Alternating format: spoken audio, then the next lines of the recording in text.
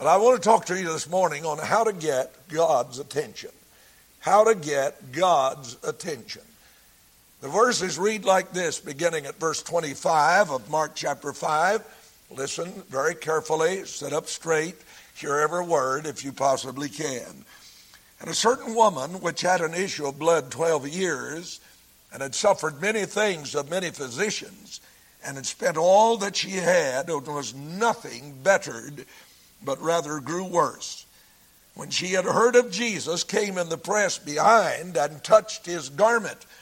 For she said, If I may touch but his clothes, I shall be whole.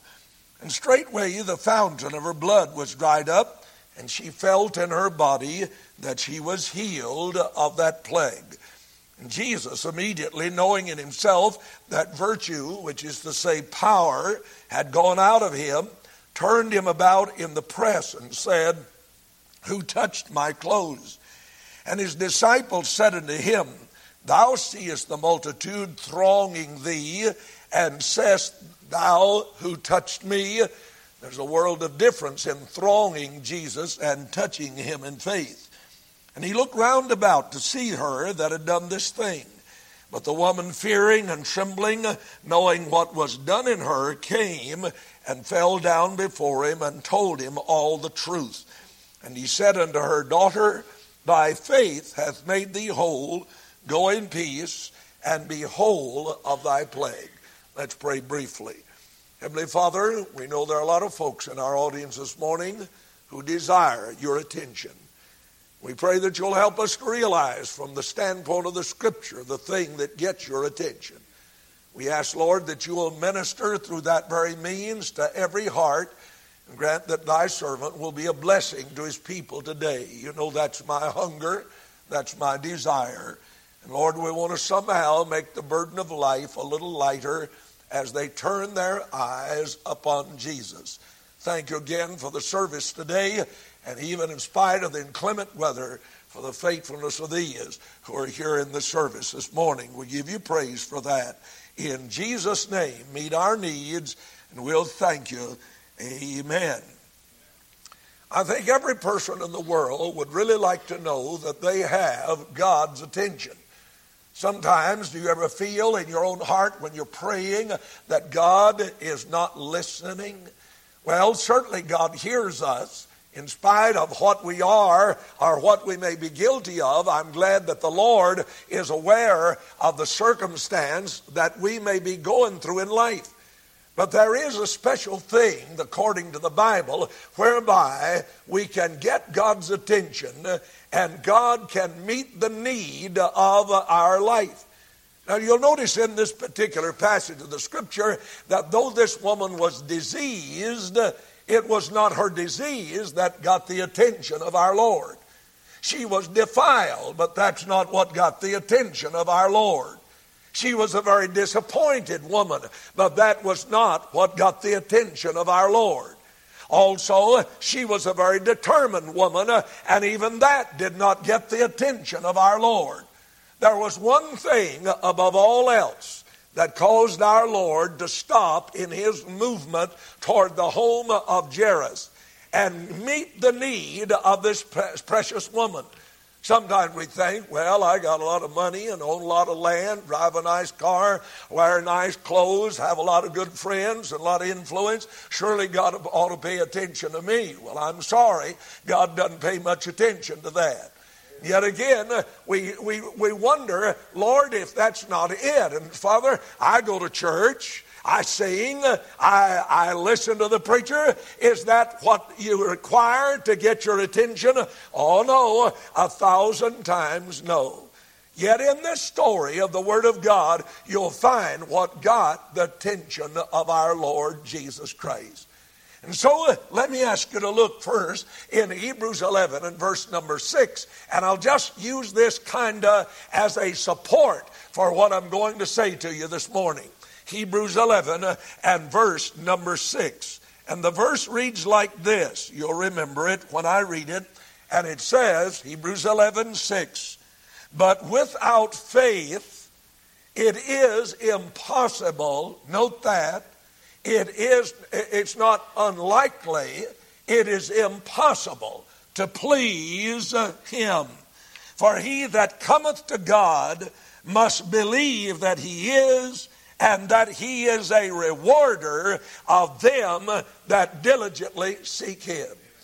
So it is not our achievements in life. It's not our intellect that we may suppose we have. It is not our position in life. But the one thing that pleases God is faith. And I guarantee you, when you touch him by faith, you're going to get God's attention and you're going to get a response from our Lord. The Bible says concerning the people of Nazareth in the ministry of our Lord Jesus on this earth that he could not do many mighty miracles there because of their unbelief. And that simply spells their lack of faith. And there are a lot of folks who miss out on salvation's blessing because they have not exercised faith.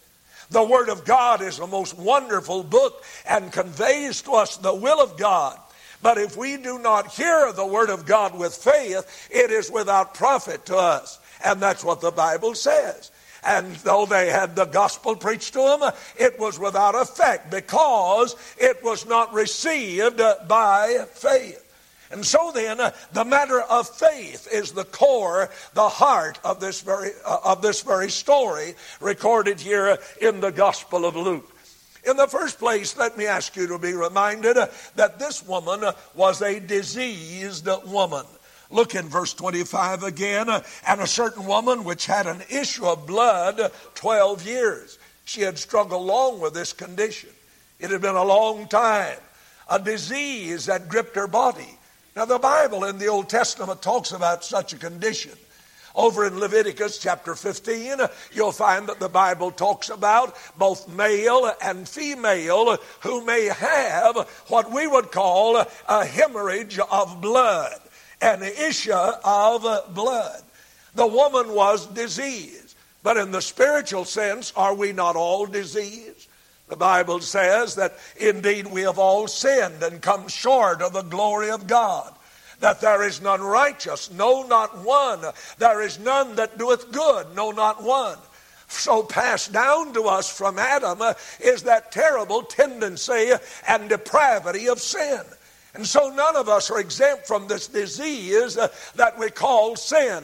And I don't mean to imply that that's kind of like what the medical world calls the disease of alcoholism or the disease of homosexuality or all the rest. I'm talking about sin.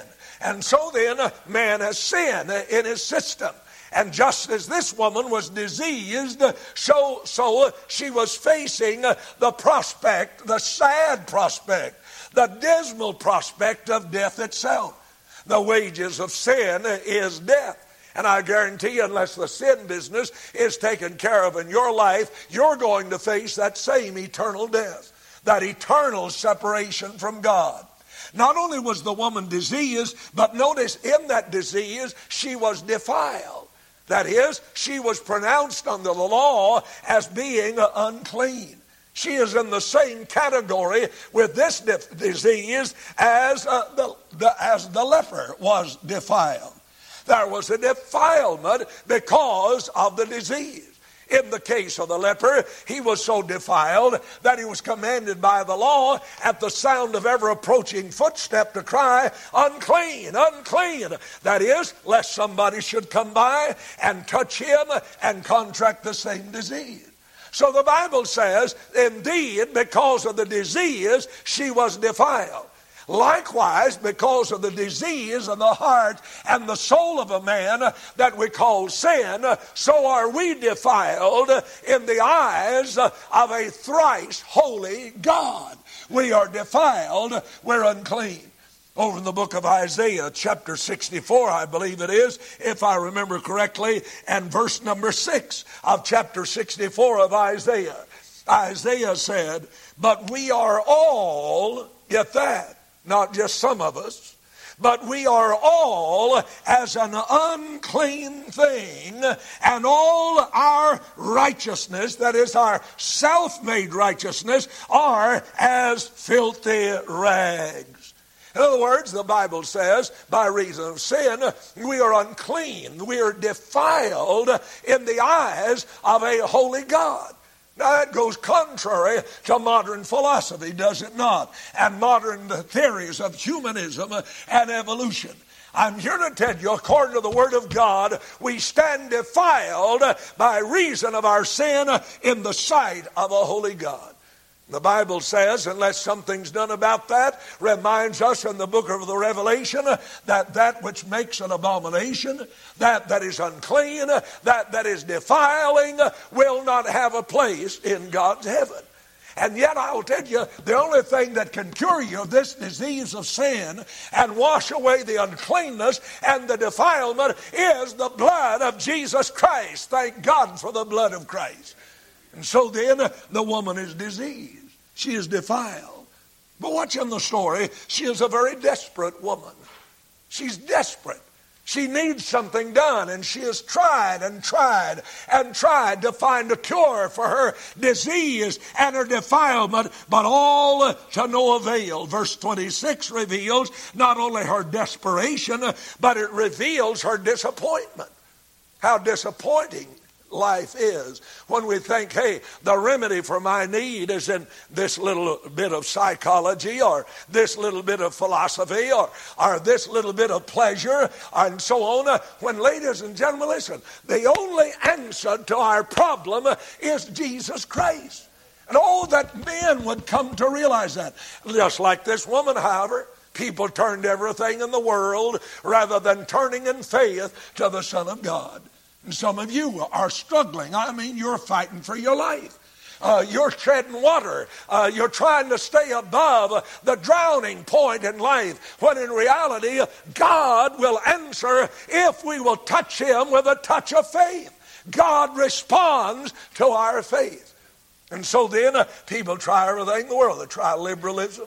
They try modern day religion. They try the charismatic hoopla. They'll try everything in the country instead of just turning in faith to Jesus Christ. The Lord can meet your need. Do you believe He can do that? Now, it's senseless for us to say, yes, He can. It's not going to be of any practical value to us unless we believe in our heart that God can do exactly what He said He could do. And so this woman, she is desperate, but likewise, she is disappointed. She had spent all that she had. She was nothing bettered, but rather grew worse. And that's the case of every man who's tried to find a remedy for a sinful condition outside of coming in faith to Jesus Christ. I don't care what your problem is. It may be a home problem. It may be a personal problem. It may be a problem on the job. It may be a marital problem. I don't care what it is. I guarantee you, if you will come to Jesus Christ in faith, our Lord can change the situation. I believe that with my heart. And so then this woman, a disappointed woman, but yet, watch this, she was a determined woman.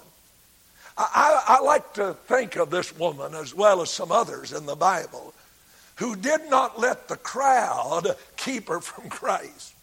Now, we got a lot of folks who will do that. You remember old blind the blind man outside of Jericho. When he began to cry, having heard that Jesus was coming by, he said, Jesus, thou son of David, have mercy on me. And the people began to say, shut your mouth. Don't make such a racket. Why don't you be quiet? And the Bible said, but he cried the more, saying, Jesus, thou son of David, have mercy on me. He believed that Jesus could meet his need. And he didn't let the ridicule, he didn't let the raucous of the crowd, he didn't let the reprimand of the crowd keep him away from Jesus Christ. And I'm going to tell you, there's going to be a crowd around you anytime you want to come to Jesus.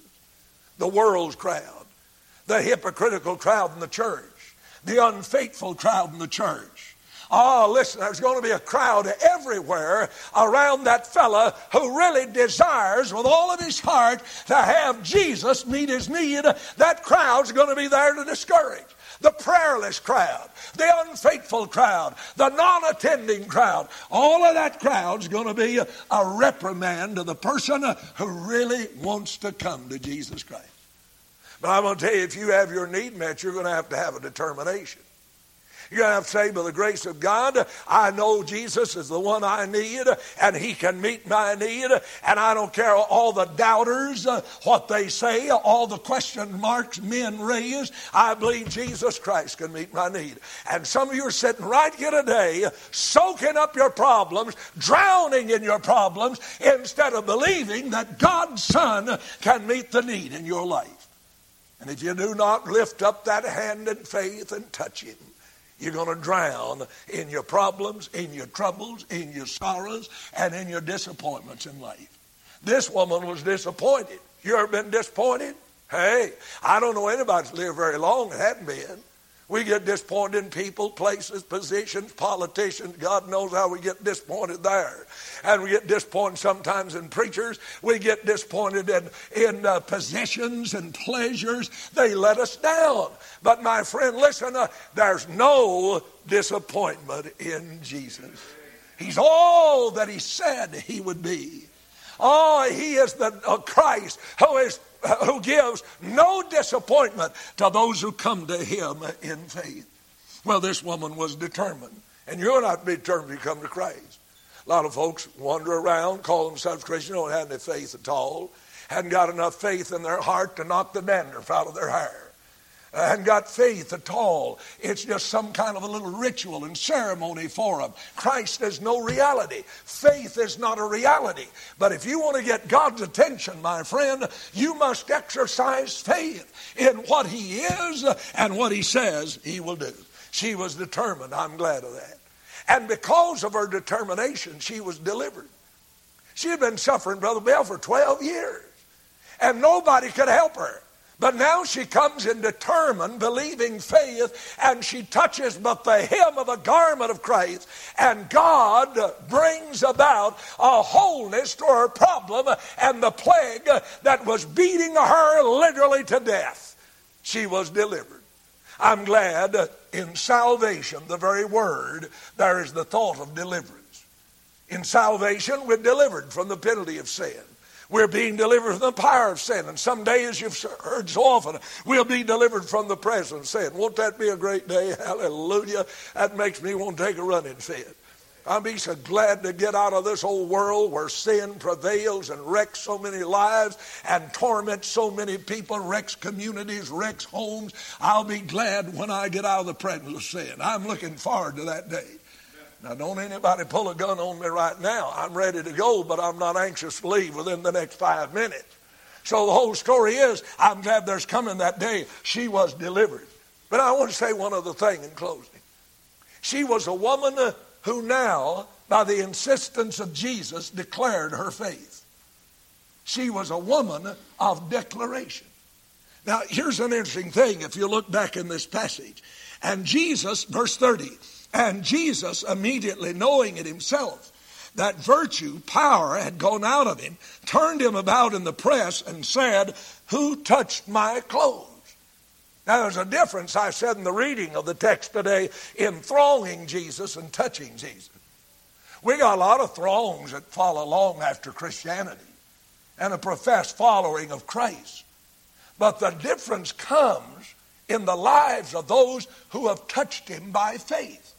They believe what he said. They believe exactly what he said about themselves, that we're sinners, that we can't save ourselves, we can't forgive ourselves, and that our only hope is in the crucified, risen Son of God. They believe that. And so it is the touch of faith. So here the Bible said, Jesus said, who touched my clothes? Notice the disciples, verse 31. His disciples said unto him, thou seest the multitude thronging thee, and sayest thou, who touched me? Hey, do you know what? God knows the difference in the touch of faith and the simple touch of curiosity. He knows the difference. And a lot of folks will join the church to join the crowd. But only in faith do you join Jesus Christ. For by grace are you saved through faith. It's not of yourself, it's the gift of God. We receive by faith that God offers and provides us in grace. But now watch again, verse 32. And he looked round about to see her that had done this thing. Now, the very tense of the verb in this word suggests that he continuously looked around. In other words, it wasn't just a fleeting glance in this direction. Our Lord seemed to just be looking all over the crowd, and he continued to look, and he continued to say, "Who touched my clothes? Who touched my clothes?" Do you know what, ladies and gentlemen? Jesus is still looking for somebody who will testify to what he's done in their soul. He's looking this crowd over.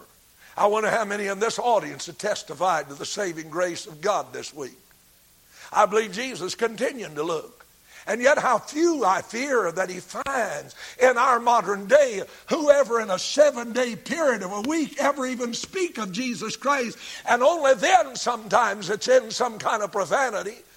May God help us if we have ever touched him by faith and we have been delivered and saved by the grace of God. God forbid that he'd have to look any longer, but he'd look upon the congregation of Return Baptist Church and hear every one of us saying, "Lord, I'm the one who touched you, and I want everybody to know what you've done in my life." That's what it ought to be. And he continued to look about, and looking round about, see, they'd done this thing. But the woman, fearing, trembling. Isn't that generally the case of most of us? The reason we don't testify of Christ's saving grace? We're so afraid. Aren't we a bunch of cowards as Christians? We're afraid somebody, listen, we're afraid they'll misunderstand us. We're fearful and trembling for fear that somebody might reprimand us or make fun of us. Man, listen, if you've got the answer and the answer is in Jesus Christ, don't be afraid of anybody's frown. But tell the world that Jesus Christ is the answer. If we don't do it, the humanists, the evolutionists, the philosophers, the psychologists of the world are going to be telling them, and you and I have the answer. I believe that. If I didn't believe that, I'd quit right now. The whole story is Jesus is the answer. Faith and trust in him, he can correct the problem that exists in our life. Well, the woman, fearing and trembling, knowing what was done in her, came and fell down before him and told him all the truth. Hey, don't you know what's happening you too? Listen, the cure of Jesus, number one, was an immediate cure. Salvation's the same way. Salvation doesn't come on a gradual basis. That is, you don't move from one stage to another and all of a sudden you grow into becoming a Christian. That's not it at all. Birth is the experience, the beginning of life is a moment of an instant. We're saved the moment we place our faith and our trust in Jesus Christ. And I'm glad I can tell you here today, if you're not saved, you don't have to wait till next week to get saved. You don't even have to wait till I give the invitation. You don't have to wait till this service is over. Salvation is an immediate experience, an instantaneous experience that happens the moment you believe on the Lord Jesus Christ. Not only was it immediate, but it was intelligent. This woman felt in her body. That is, she knew that, something had taken place. You remember that old blind fellow Jesus healed? The Pharisees drilled him, gave him the what is that degree? First degree? What is that they call that? First degree? I don't know. But anyway, third degree or something. And they began to question, who is this fella? What did he do? Where's he from? And the fellow said, I don't know, but one thing I do know, I was blind and now I can see. I was blind, now I can see. And listen, I can't explain everything to you about what took place when I trusted in Jesus Christ, but I'll tell you something did take place. Made a new fellow out of me, took my plans of suicide and threw them out the window. I'll guarantee you when Jesus Christ came in, he made a difference in this old loudmouth, bald-headed preacher's life. And he'll make a difference in your life. So it was an instantaneous cure, but it was an intelligent cure. And I believe when a fellow gets saved, he knows about it. I don't think he has to go through life saying, well, I guess I'm saved, or I hope I am, or I think I am, I'm trying to be. I guarantee you, you'll know it. And the Bible says you can know it on the basis of the Word of God. These things are written to you that believe in the name of the Son of God, that you may know that you have eternal life. Now listen to the very tender words of Jesus. He says to this woman, daughter, be whole, that is, be cured of your plague. he uses a term that reminds you of a father-daughter relationship. And the Lord, in great tenderness, this one was fear and trembling. Maybe she thought, he'll scold me. Maybe he will not approve of what I've done, for I slipped up on the black backside and I touched but the hem of his garment. But Jesus said, daughter, how tender is our Lord. How loving, how receiving is our Lord. And I'm glad that even if faith may be imperfect, when it touches Christ, he responds. Now, this woman may have had some idea of some magical thing when she touched that little blue hem of the garment of Jesus. But God honored her faith, and he gave to her healing to her body. Just as our Lord can give you a healing to your sin-plagued soul that's beat you, tormented you, knocked you around, kicked you down, bruised you in so many ways. Listen, Jesus is the answer. And it's my prayer today that you'll not let the crowd, that you'll not let the world keep you from making your way to Jesus. And when you do, trusting him, I guarantee you he'll meet the need in your heart. Let's bow our heads for prayer. Heavenly Father, I thank you that I serve a Savior who is able to meet the need in our hearts. And I pray for every soul present here today. There are some of your people who are suffering.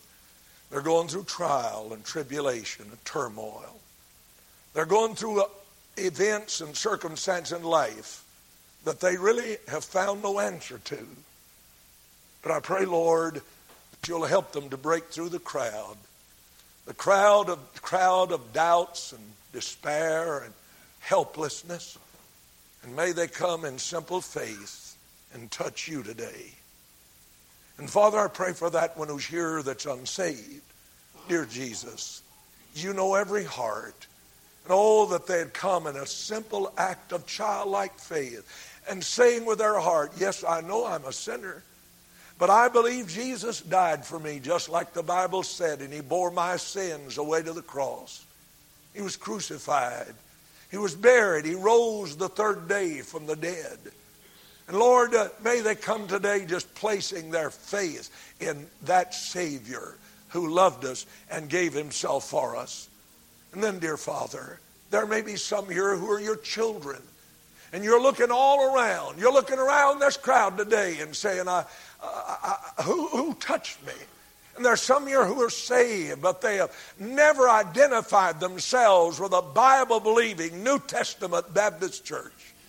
I pray you'll give them the courage to do that today, that they may testify aloud by their identity with this Bible-believing church that Jesus has touched my life, and I want others to know it. Do grant it, and I'll give you the praise in Jesus' precious name. Amen.